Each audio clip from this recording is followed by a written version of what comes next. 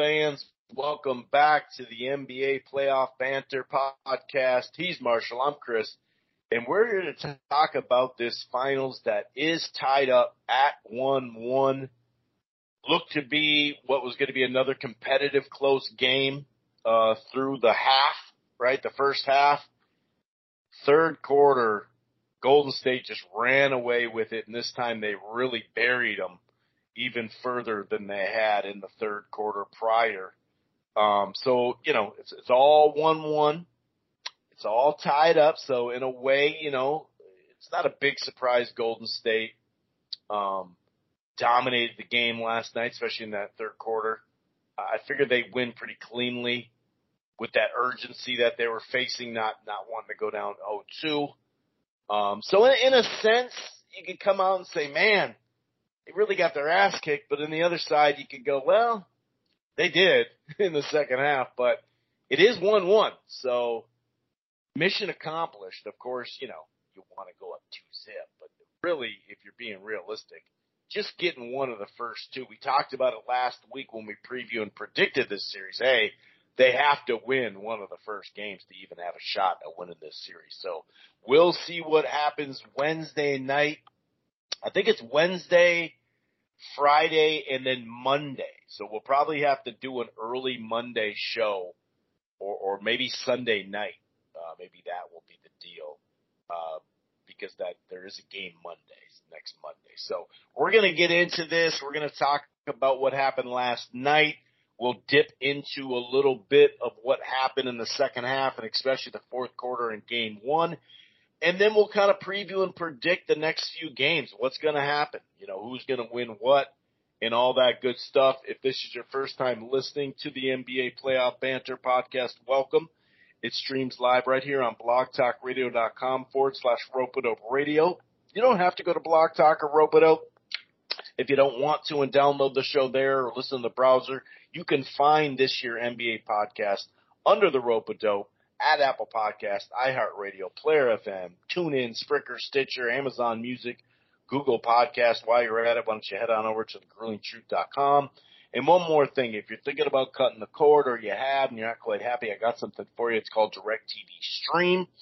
Now, normally I say the prices start as low as $69.99 a month, but for a limited time only, let me repeat, limited time only, for 2 months, it's $54.99. That's a savings of $30. And I normally talk about the Choice or Ultimate package right now for 3 months. If you upgrade to that, that's what you're going to choose.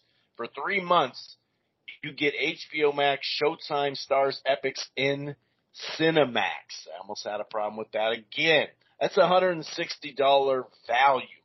Something to think about there. It's called DirecTV Stream. Okay, I'm going to go ahead and bring in my co-host, Marshall, and see how he's doing on this early June night or late afternoon. What's going on, man? How you doing? Life is good. I dusted off the golf clubs and I played my first round in about 10 months because I normally golf like crazy over the summer and then I teach and I forget golf, just because it's hard for scheduling. But I shot like an 86 my first round in like 10 months. I was like, wow. Okay. And then yesterday, my dad and I looked to find a course to play on a Sunday, and obviously, Sunday golf tee time's normally booked up, but we found like this, there's a small kind of rural town, let's go check it out. And it didn't look long in distance, but it had like a hard rating. And I'm like, okay, something's not quite adding up here. First 3 holes, I was like par. I'm like, oh, this is easy. Chris, from hole 7 through hole 12, there were no pars written on the scorecard. I was going to say, you broke the pencil? Did the pencil break, or what happened? And sometimes even when you're playing like sports, when you're competing in something you enjoy and you're doing something so difficult, you're not even getting upset. I was like, you know what? Like, I'm not even going to get pissed off because this course I'm playing is brutal. So it's like, let's just remember what it's like. So when you go and play it again, it'll be easier. So it was fun, but I was like, man, the yardage, I'm like, oh, this is a short course. Can't be that hard. Oh, no. Well, when you talk. Wait a second. it was tricky. So needless to say, got a couple rounds of golf in. So that's always fun to do, and try to get good for 2 months and hang up the clubs again for 10 months. But yeah, life ain't too bad. Got to get the rust off. Rust off. Last night it was get the rust, play the hard course, come home, watch the end of a hockey game, then wanted to have a family dinner with a girlfriend and watch the Golden State Celtics game. So it was a fun day of sports.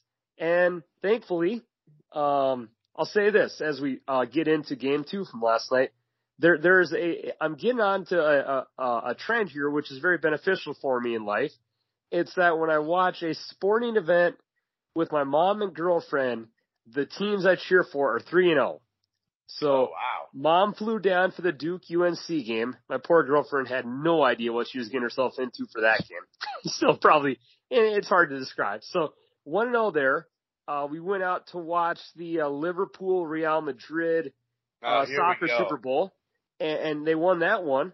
And last night they were watching the game, and they're 3-0. So, I think, Chris, anytime we need a you flying home Wednesday then? You're flying to Minnesota Wednesday. She said she's gonna have to take a break.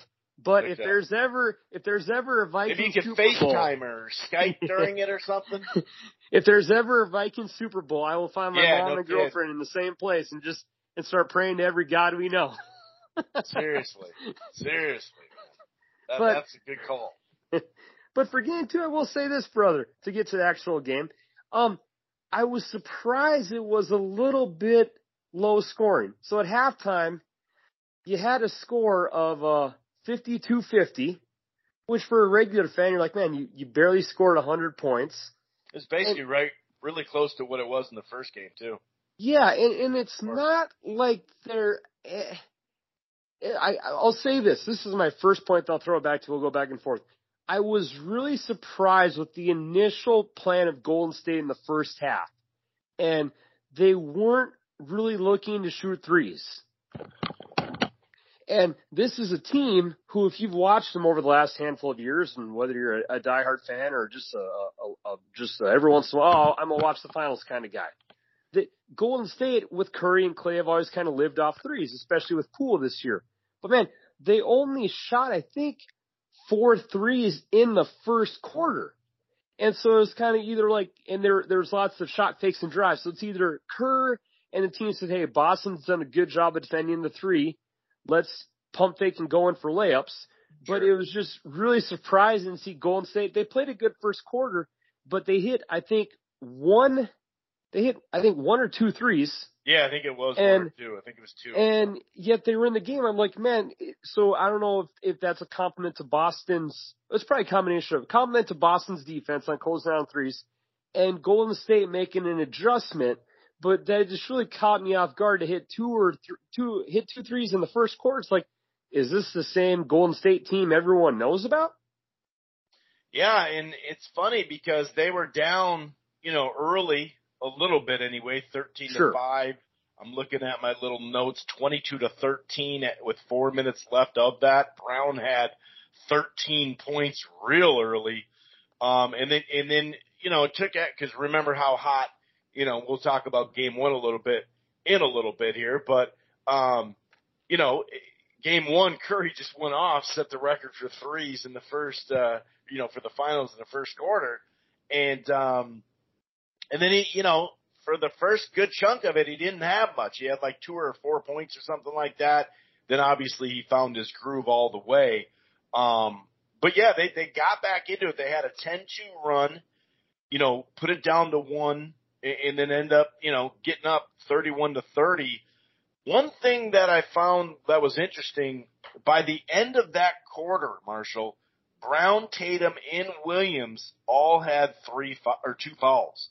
And I was like, wow, okay, so they had a pretty damn good start, up 22-13. That's a pretty good start with 4 minutes left.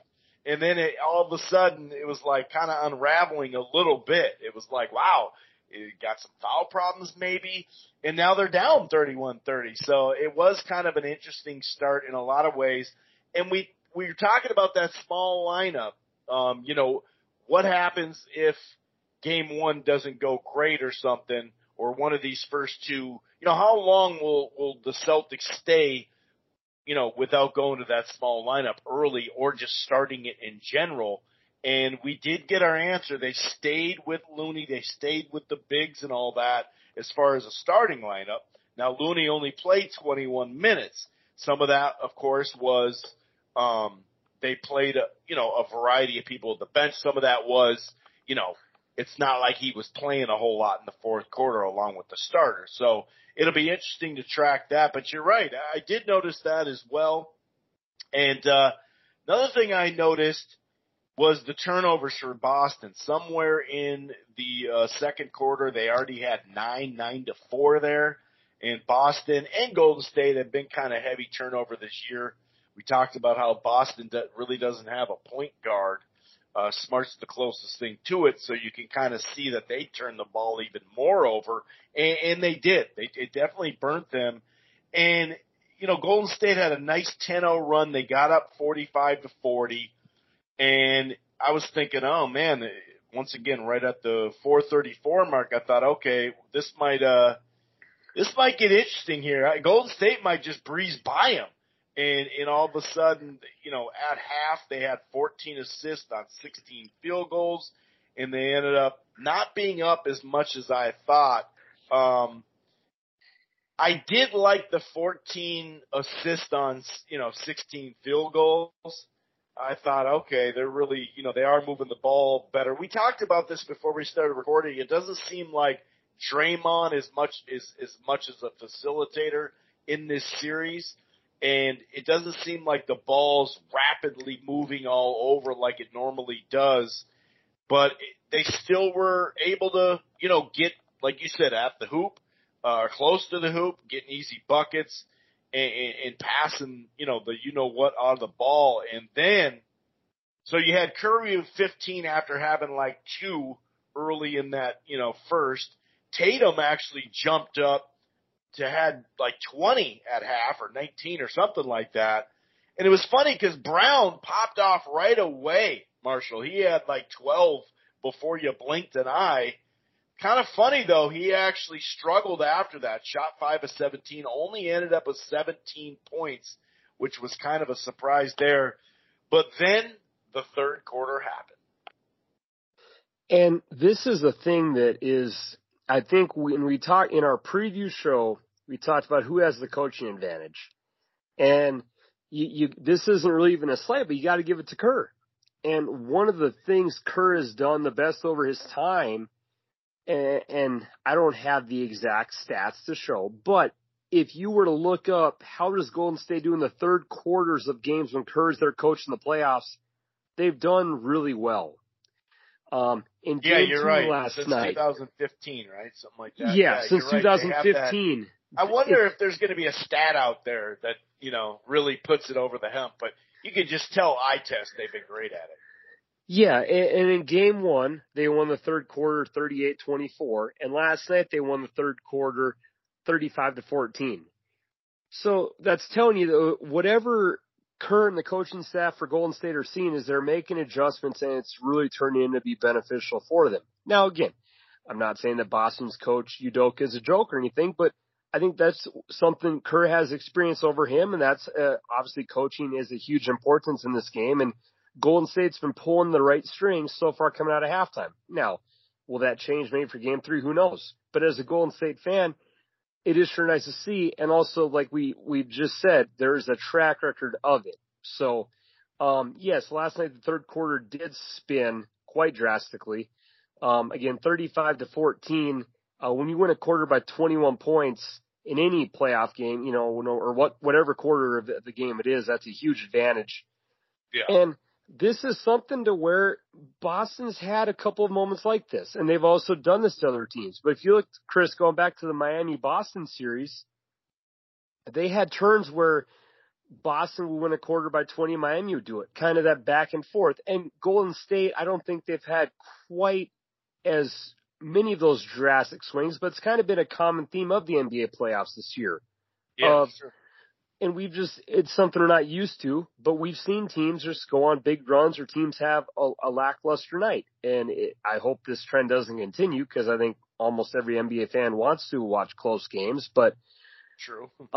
As you'll see, after that 35-14 third quarter run, the Boston Stars didn't even play for the rest of the game. I guess Tatum's over under. I'll get this, Chris. Over under his prop bets. Tatum was over under 28.5 points and 6.5 rebounds, and he finished with 28 points and 6 boards.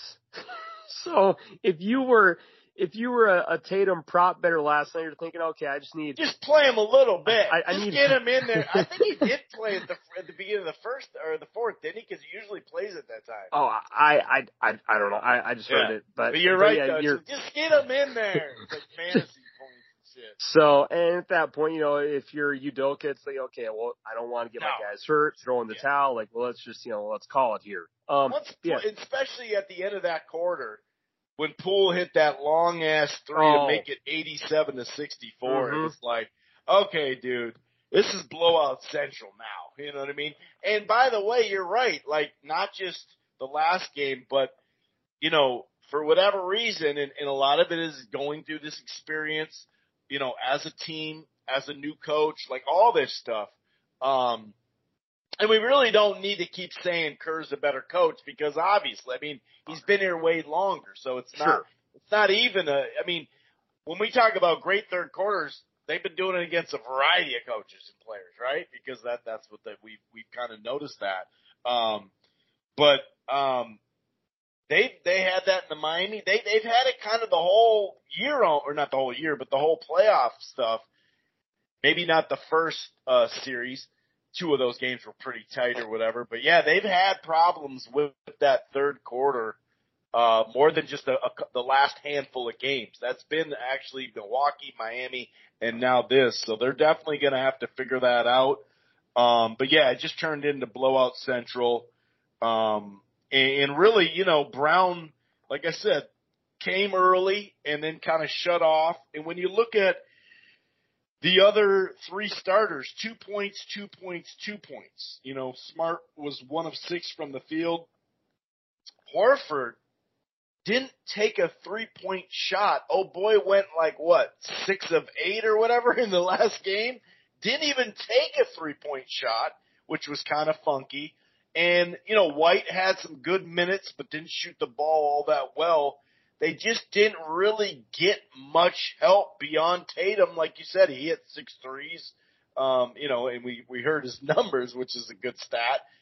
Smart also had 5 turnovers. So it was like in game 1, which we'll talk about, it was kind of all purpose, right? And Tatum was like, all right, my shot's not there, instead of continuing to jack shots. And we talked about how this year the biggest difference in him is the facilitation.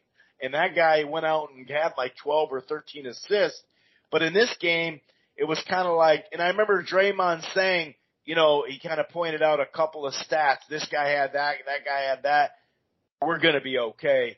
And that's what it kind of seemed like. All right, Tatum will get his, but we're going to lock up everybody else. And like I said, I'll say it again, Horford only took 4 shots, 1 of 4. But he didn't even take a 3. It was pretty crazy to see that drastic difference.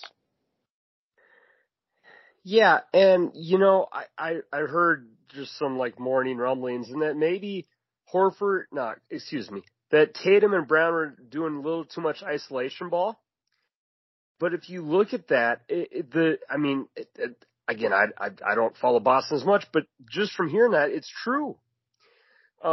Tatum shot the ball 19 times and Brown shot it 17. Now, I do get that your best players want to shoot the ball.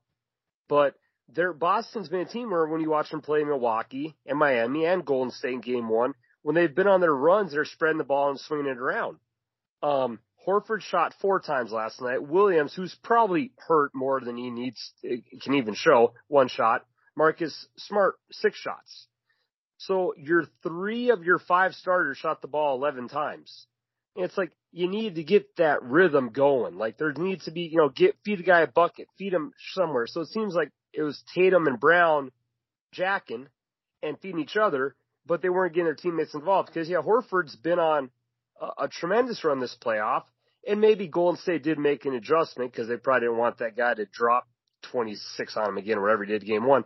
But Right. you're to go from an over 20-point game and showing out to getting 2 points, you don't even jack a three. It's like that can't all be defensive adjustments. Like he never got his rhythm. And I guess the next highest leading shot attempter on Boston was White. And he was 4 of 13, which isn't really a great number. It's a lot of shots jacked up, but 4 for 13 for most NBA guys doesn't really consider a strong night. So, I don't know. I think you made a point that sums Boston up really well, and I hope this doesn't happen for the NBA fans who are not Celtic fans, is hopefully they don't get a real point guard. Because if this team was to get a real point guard, I get that would cut into minutes, but that's kind of the one issue they have, where we've seen Marcus Smart have some rough down the game stretches in playoffs because he's not really a great ball handler and distributor, and he's kind of had some turnovers, probably aren't all his fault. But they really don't have that pass first or true point guard. And maybe that can show in nights like this, Chris, where you don't quite get in that flow and you don't have a rhythm, but there really is not a guy who's ball designed. handlers. Because Golden State doesn't have a pass first point guard in their starting lineup either. Pass first, it's ball handlers. You know what I mean? You're right. Ball handlers. Yeah, pass. Well, true. Yeah, pass. Okay. I don't think Curry's passing first. No, well, I don't know if you've seen him on the court, but yeah. But to go a little further in, I didn't see them constantly go. I mean, they do go one-on-one a lot, but when you say jacking shots, 19 and 17, I wouldn't really call that jacking shots because Curry took 21. He was 9 of 21. Thompson took 19 shots. He was 4 of 19. Wiggins was 4 of 12. Poole took 14 shots. They had more guys shooting just in general, but I wouldn't call Jack an 8 of 19. And then when you look at the assist, it was 24 to 25. So it's not like it was all just – I think it's a combination of I don't think it was just all them trying to jack and win the game and play hero ball at all, actually. I think they actually were like, hey, we're really going to tighten up on these guys. F that. They're not going to go out because the numbers – we'll go over in a second, but the numbers was like, wow. Actually, let's jump into that since we're here anyway because we don't have to talk too much about the fourth quarter, right? Because it was a wrap at that point. But, I mean, when you look at those numbers from game one, the spread of and I think the turnovers played a part, obviously. I mentioned that, especially early, like first half of the game. But, I mean, just looking at the spread, like Tatum, 3 of 17 is bad, but we saw him get 13 assists, but 26 points. Williams was 4 for 4. Smart only took 11 shots, but ended up with 18. He was 4 of 7 as well from 3. I kind of forgot about that. And Brown took more shots. He had 23, and had 24 points, but he took 23 to get there. You know what I mean?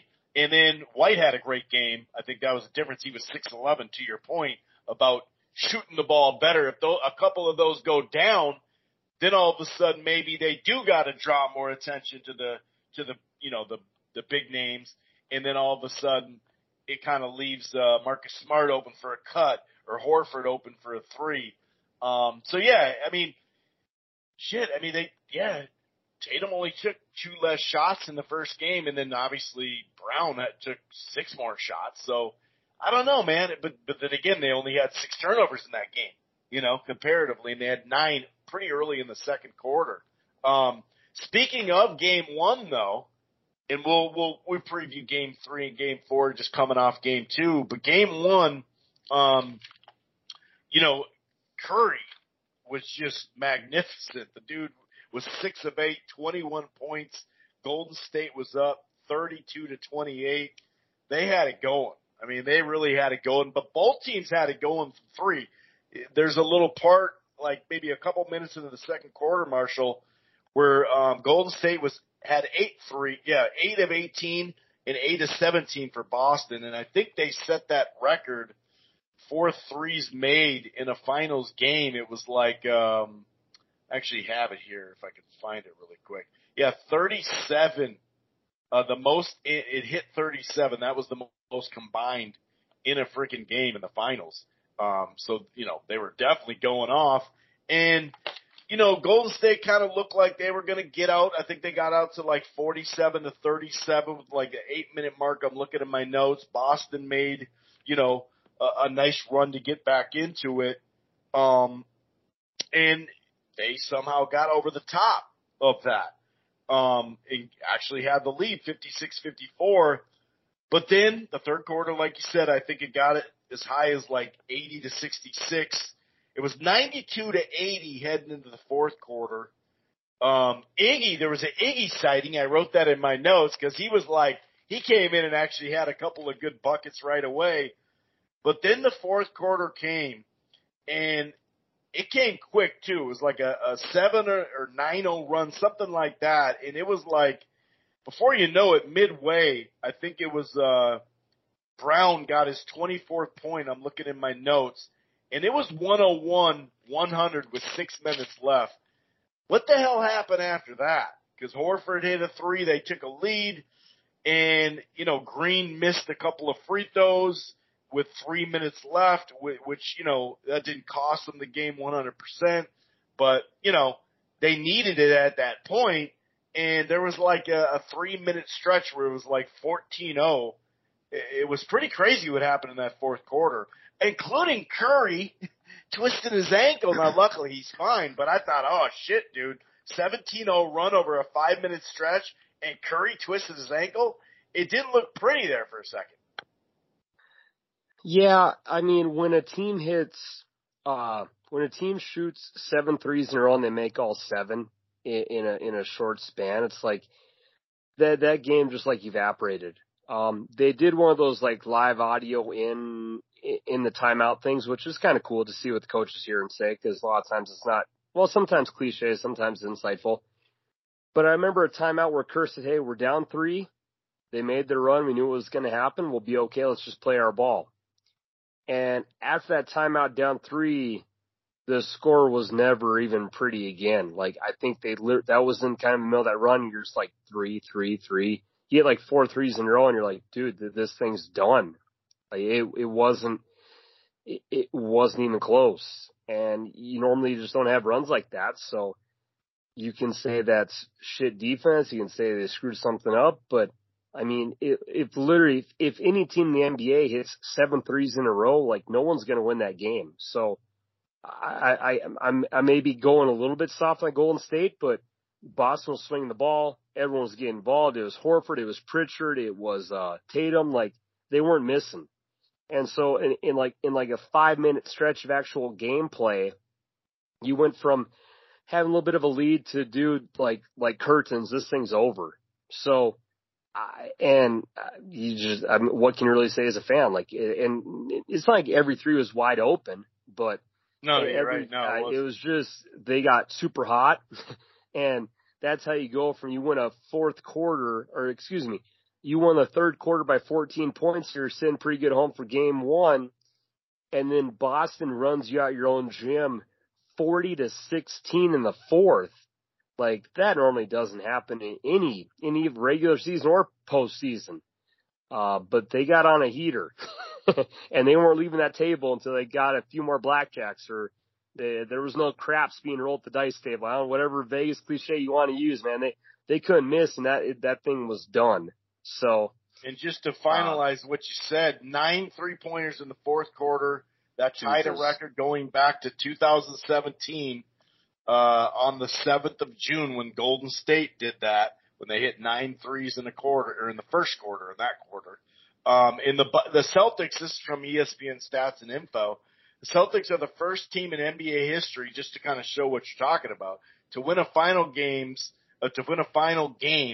by double digits after trailing by double digits in the fourth quarter. That's what I thought was so insane about it. And now they're 9-3 on the road in the playoffs, including, yesterday's game. 9-3 though. That's pretty insane. And like I said, I liked it. It was one of those things where you're like, man, Tatum had a rough game scoring, 3 of 17. Like, that's the game you have to win, right? But Tatum had the most assists in a finals debut, 13. Jordan had 12. Stockton had 12. Isaiah Thomas had 12. And I thought that was a huge difference maker. And some of that spreading the ball a little bit more, like you mentioned as well. I also thought if you look at Steph had a good-ass game, no doubt. But on the 29 possessions, Smart was actually guarding him. He only got 8 out of there. So he definitely made a difference in that first game. And then defensive-wise on the other side, through 2 games, when Wiggins has been on Tatum, he's made it tough through 50 possessions. He only has 13 points, 5 of 15 shooting when they're actually one-on-one with each other. So it's kind of, it's kind of like game 1 kind of went to that defender, right? And Smart, and game 2 went to Wiggins as far as that go. Now, it's not like either of them didn't stop anyone, but when we're talking about one-on-one, they're actually there because you know how basketball works. It's like you don't always get matched up with your guy because you had to go get this other guy because he was ahead of the pack, and next thing you know, you're not matched up, even though Boston can switch a lot. And that's why when they miss shots or not getting that offensive rebound either, Boston, that helps them in that matchup game, Golden State. And it doesn't, it's not Curry having to work so much because right now, beyond Poole, and Poole didn't have a great game 1, game 2, he definitely came back and had a long spurt that was really key in that third quarter, I thought. But Curry's been really, because Thompson had a rough game, Curry's been really having to work even harder than he normally does. So I've been impressed with that. Wiggins giving him credit and Smart game 2. And actually Jaylen Brown, I saw a stat through 2 games. Jaylen Brown has been playing better defense than offense so far, which is pretty crazy. Well, he had that good first game offensively. I shouldn't say that. But postseason scoring leaders going into it, Tatum led with 486 going into the finals. Luke Doncic, 475. Butler, 466. Curry, 415. And Brown, 413. So, they have depended on those 2 a lot, and we're going to have to see, the others chip in, whether that's passing to them or them when they have an opportunity and it's one-on-one, just going for it as well. Either way, we're going to have to see a little bit more spread all around, from that team from Boston, heading back to Boston for Game 3. Any other kind of recap notes you had, or should we start to get into this Game 3, Game 4 stuff? No, I think we're good to move up to when the next game is a couple nights away. And in case you didn't know, they were giving the guys 2 days off between games instead of the 1 like they'd been doing the first couple of rounds. The only 1 day break is actually between this Wednesday and Friday. So games 3 and 4 in Boston, which obviously is probably the best time to do it because the guys aren't traveling. They get 1 day in the hotel in Boston, right. Or Boston's at home. And then you again get a extra travel day when the teams mathematically they have to fly back to Golden State. There's no sweep. So, yeah, Game 3 is in Boston Garden. And if you look at these teams, and that's where we were talking about this before the show, it wouldn't surprise me, and this is just straight up trends, that if we go back to the series and it's 5-5, or excuse me, if we go to the series in Game 5, the series is squared away at 2-2. Because both of these teams, Chris, have had a tremendous way of bouncing back after a loss. Like neither of these teams have really lost 2 games in a row. Boston's had a tremendous playoff road record this year. So just based off that, it will not surprise me if one way or the other, I guess if you're going off a trend, Boston wins Game 3, Golden State wins Game 4. But I guess what I'm saying is it won't surprise me just because neither has really gotten into a slump. These coaches have made adjustments. Right. Clay's has hot and cold moments, but he's been for about 1 out of every 3 to 4 games. He's gone off like he used to be. Game 6, Clay. Tatum seems to follow up any rough night he has with a strong night. I think Curry's doing all he can to get a Finals MVP finally once and for all. But I think we're seeing He's got a good start. He's got a good start. No shit. They're off to a strong start for highs and lows. But Mm-hmm. I think you're going to agree with me. Would you be surprised, Chris, if this series did come back to Golden State this following Monday and one team won both games in Boston? Yeah, I would. I definitely would. I do think, like you said, neither team has lost back to back, and obviously that's saying something. And it's a 2-7 game series for Boston as well. I still can't believe that 8 road games they've won in this playoff so far. But that also tells you about the home, right? So, but I do think my gut's telling me Golden State was in a must-win last night, and they got the job done very confidently. Third quarter, they dominated, like we've talked about. I do think there's still going to be that urgency to be like, hey, man, we got to get this thing back, like meaning home court advantage as well. So my gut's telling me they're going to go up 2-1, and we're going to break the streak of that, not losing back to back. But I really would be surprised if Boston lost 3 in a row. So no, I think we'll see a 2-2 series. Heading back for Monday. Like when we do the show, if we do it Sunday night or Monday, I do think it'll be all tied up.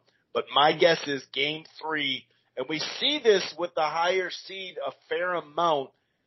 Somehow we got to bring the Timberwolves into this podcast, right? I remember we're dating back to 2003, 2004 series or season. So this would be 2004 because the playoffs. I remember they had the home court against Sac, and Sac won Game 1. And speaking of Sac, Cassell did the running down the court, showing how big his was, with like a 44-point game in Game 2. And then it was a crazy overtime game where KG just pulled him out of nowhere, kept making tough buckets, got up 2-1. Long story short, just trying to desperately get my Timberwolves into the podcast. I do think Golden State actually will win Game 3, but then Boston will respond, and we'll be talking about a 2-2 game series.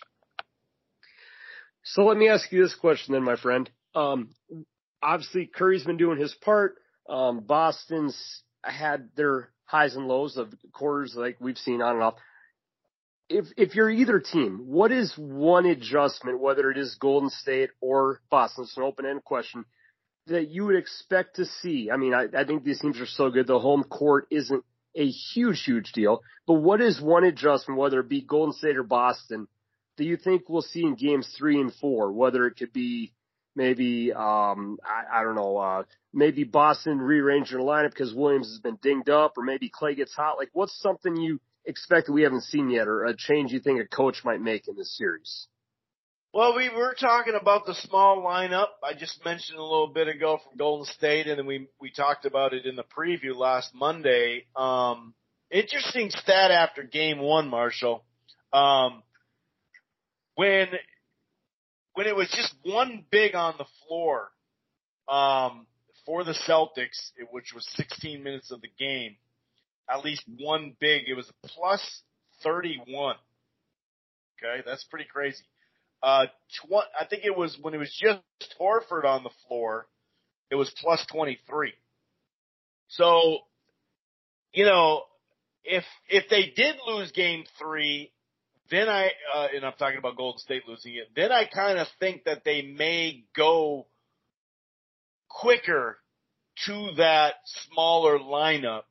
And yeah, Williams kind of landed weird again last game.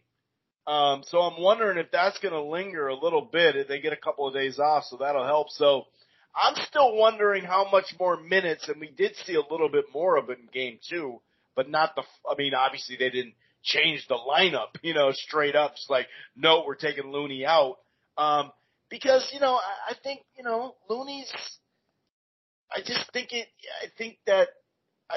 that they'd have a heyday in some ways, especially starting lineup if they took Looney out of it. So I still don't, unless they lose these next 2 games, then maybe Looney, would be out of it. But man, I mean, he's been pretty effective. I mean, he had a good game. I mean, he didn't miss a shot, right? I think he didn't miss a shot this last game, and he had some pretty good numbers. So I'm still kind of stuck on that, when are they gonna go to that small lineup? But even in the first game, I think Looney had I don't know if he got the 10 boards or whatever, but I'm wondering if they're gonna try to, play Horford off the court a little bit, if they even can, which I'm not sold they can. But also the ball movement just in general, I think we will see something we talked about already. I think we will see a little bit more ball movement. And I think Brown needs to get involved in that as well. Maybe he could have a game if his shot's off where he has 8 or 9 assists or something like that. But I don't see any major adjustments that pop up. What about you? I think the one thing that if you are Boston, it's just that if Williams is hurt, last night he played 14 minutes, 2 points. That's tough, and that guy really is kind of the linchpin of their defense. That is unfortunate for him. He played so good in game 1 too, dude. And I mean, the way that Bam played in the Heat series when he was on the court and off the court, it was an entirely different Bam. So, team rivalry aside, the guy's had a tremendous season, and he was part of the reason why Marcus Smart won the Defensive Player of the Year is because of his effort. But I think that with his minutes being limited, the one thing they really don't want to use is having a big Tice on the court. He played 14 minutes last night. He was in -7. So I'll be curious to see as to what Boston does, because if you have, they definitely go with the other Williams more, Yeah, and you got Horford. Horford is a big, and they really want to have Williams. But obviously, if Williams is hurt, and Tice is a guy that gets really exposed defensively and is not an offensive threat to score. I guess if you're Boston, Chris, you just have to really hope that he heals up. And if not, you definitely have to get Horford more involved. The one thing I'll be looking for is how does Boston come out in these games? This is a team who, I was made a fool, but I really thought it would have been, I suppose, game 3 and game 6 in those Miami series this is a Boston team who came out really sluggish in 2 first quarters, and they blew that game 6 at home. I really thought they were going to win. And at game 3, after playing pretty good in Miami, they got, I think, beat by 21 points in a quarter. So yeah, they're a younger, not as veteran of a team, sure. But are you really going to have another one of those moments for Manny come out and end of the first quarter, game 3, and the Golden State Warriors lead 36-18? You're like, huh? What is it that's making Boston become a better road team this year than a home team? Because in basketball, it's normally not the theory. So who knows? But be curious to see if they can come out a little more, I don't know what the right word is, because obviously they're focused and they're energized. Especially at home. Because they're not mailing it in. Really good last night, but you're right, at home. That's the biggest thing. Yeah, something just hasn't been quite clicking. So I'll be curious to see. And if you're Golden State, if you can, win the first quarter, and the third quarter's kind of been your go-to, things look up all of a sudden. One name I will say as we enter the end here for Golden State, which I forgot to, Gary Payton Jr. is back. He played last night. And I know he's not a tremendous offensive option, but that dude can play really good defense. He's a dog of a defender. So having him back last night was definitely a huge bonus. You assume that if he's back on the court, the elbow must be good. So I would not expect him to have any limited minutes. I'm assuming, again, I'm trying to play doctor here, but if you have an injured elbow and you're cleared, I don't think I don't think the guy's at 50 or 60%. So, this is a guy who can kind of help chime in with that, team of, Clay and Draymond. Clay's for sure not the defender he used to be. And Draymond, he's wise, but he's even lost a little bit of his step. So having a guy, from a Golden State standpoint, having a guy like Payton, who is becoming, from what that people say, a really good defender. That's something that Golden State needs, because Boston's going to have their moments where they hit the 3. So I'll be curious to see how Kerr uses Payton, because I'll make this point, Chris. It's the fact that Poole is a tremendous scorer, but he's got that kind of Olay defense or can't play defense yet. And Peyton's kind of got that, I can defend my ass off and I'll hit a couple of clutch buckets if need be. So who of those guys, maybe Kerr goes a little bit back and forth, but I'll be curious to see how Peyton and Poole, how their minutes are adjusted or distributed on the next couple of games in Boston. Yeah, and just going off, when we talk about going off of, Williams not being in there, he's not a great offensive player, but he did average like 10 points, so he can get those garbage buckets. He obviously, will spin out and be all alone under the basket or the alley-oop or whatever. He definitely rolls to the basket really well. But kind of to talk about the other stuff, when you do have a Theus in there, obviously he's not a threat at all, basically, on offense. And he's not a great defender. I think his first year or whatever, it seemed like he was pretty good, but ever since then, it hasn't been as good. Maybe they just figured him out, and he's pretty limited. And that kind of plays into maybe that's why the other guys couldn't score, because it was like, well, we don't got to guard this dude. He's not going to be under the hoop like Williams, and obviously do what he can do defensively, which sparks your offense too, because if you're blocking shots, you're making tougher shots for Golden State, that can get you on the break, not just fast break, but on the move and not have to worry about having that point guard in a half-court setting. And even Williams, he'll score a little bit more, no doubt.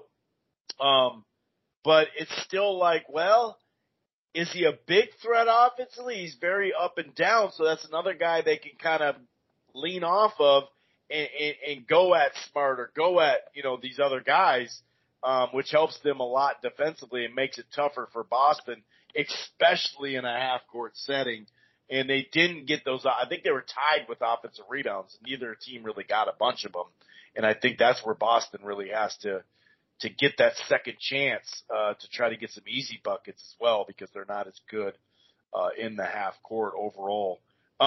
Let's clean up the stat from last week, shall we?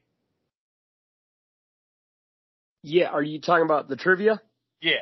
All right. Yeah, so if you were listening last week, we had that trivia question, which was very fun, but I misspoke on the team in the city. So the question we used to wrap up last week's show was, when is the last time a team won the NBA title from the Western Conference from a state that wasn't California or Texas? And I mistakenly said Denver, thinking it was the Nuggets, but actually it was the Seattle Supersonics. So it is crazy to think that for a long time we had a stretch of obviously Jordan won a lot, but the Western teams who were winning the rings were coming from California and coming from Texas. But the last team to do it was 79. And 75, that was wasn't it? 79 okay. was the Seattle Supersonics. So again, that's still a great bar trivia question. When's the last time a team from the Western Conference won a title that wasn't from California or Texas? You're going up north to Seattle. So a good question to drop on your friends. When you look at the Lakers' domination for so long, going back to then, the beginning of the 80s, basically, that makes sense. Of late, Golden State, throw in the Spurs that got 4 titles in there. Houston back-to-back, Dallas got that one. Like, it really does line up. You're like, yeah, I suppose. And then obviously, like you said, LeBron, Jordan winning 6 of them, LeBron winning, one of them from there? Or wait, 3 of them from there. So, yeah, it does limit you. If the East is winning a fair amount, it's not like there was a long stretch like it was AFC, NFC. For when I was a kid, there was this long run where the NFC would just win the Super Bowl, period. So when it's kind of even that way as far as winning it. And even though the West, since the late 90s has really dominated overall as far as the best players, the best teams, all that stuff. And I'm not talking about the best player. I'm talking about the best player, the depth of it. It's obviously caught more up of late, though, thank goodness. And we've had some elite teams that have gone through or even an all-purpose team like Detroit when they won and whatnot. But yeah, it's a crazy stat. I just wanted. It's funny because after that, I was like, hey, wait a second, but I never actually randomly. I got distracted, didn't actually check it. So I'm glad that you checked it and texted me. Any last words? Otherwise, you can get us out of here. Oh, No, what do you think's going to happen? Like game wise, you never actually did do your pick. I'm predicting a split in Boston. I think it comes back to Golden State for Game 5 at a 1-1 draw. I'm obviously hoping that being a Golden State fan since 2009, not a bandwagon jumper, I hope they win both games. But I just think that with just like Clay and Draymond could attack, there's too many little questionable variables that are hard to predict, and I think that Boston will play better. Well, actually, I don't know. I'm going with a 1-1 prediction, and if we're up 2-0 to close out, hoorah! So on the note, we will be back. We will be previewing doing our show right before that Game 5, so we will be able to recap what occurred in Boston. And until then, enjoy the podcast. We'll be back later / early this week, next week, whatever, and have a good one. Enjoy the summer weather with your friends, family, and have a good time. The boys are out tonight. Peace.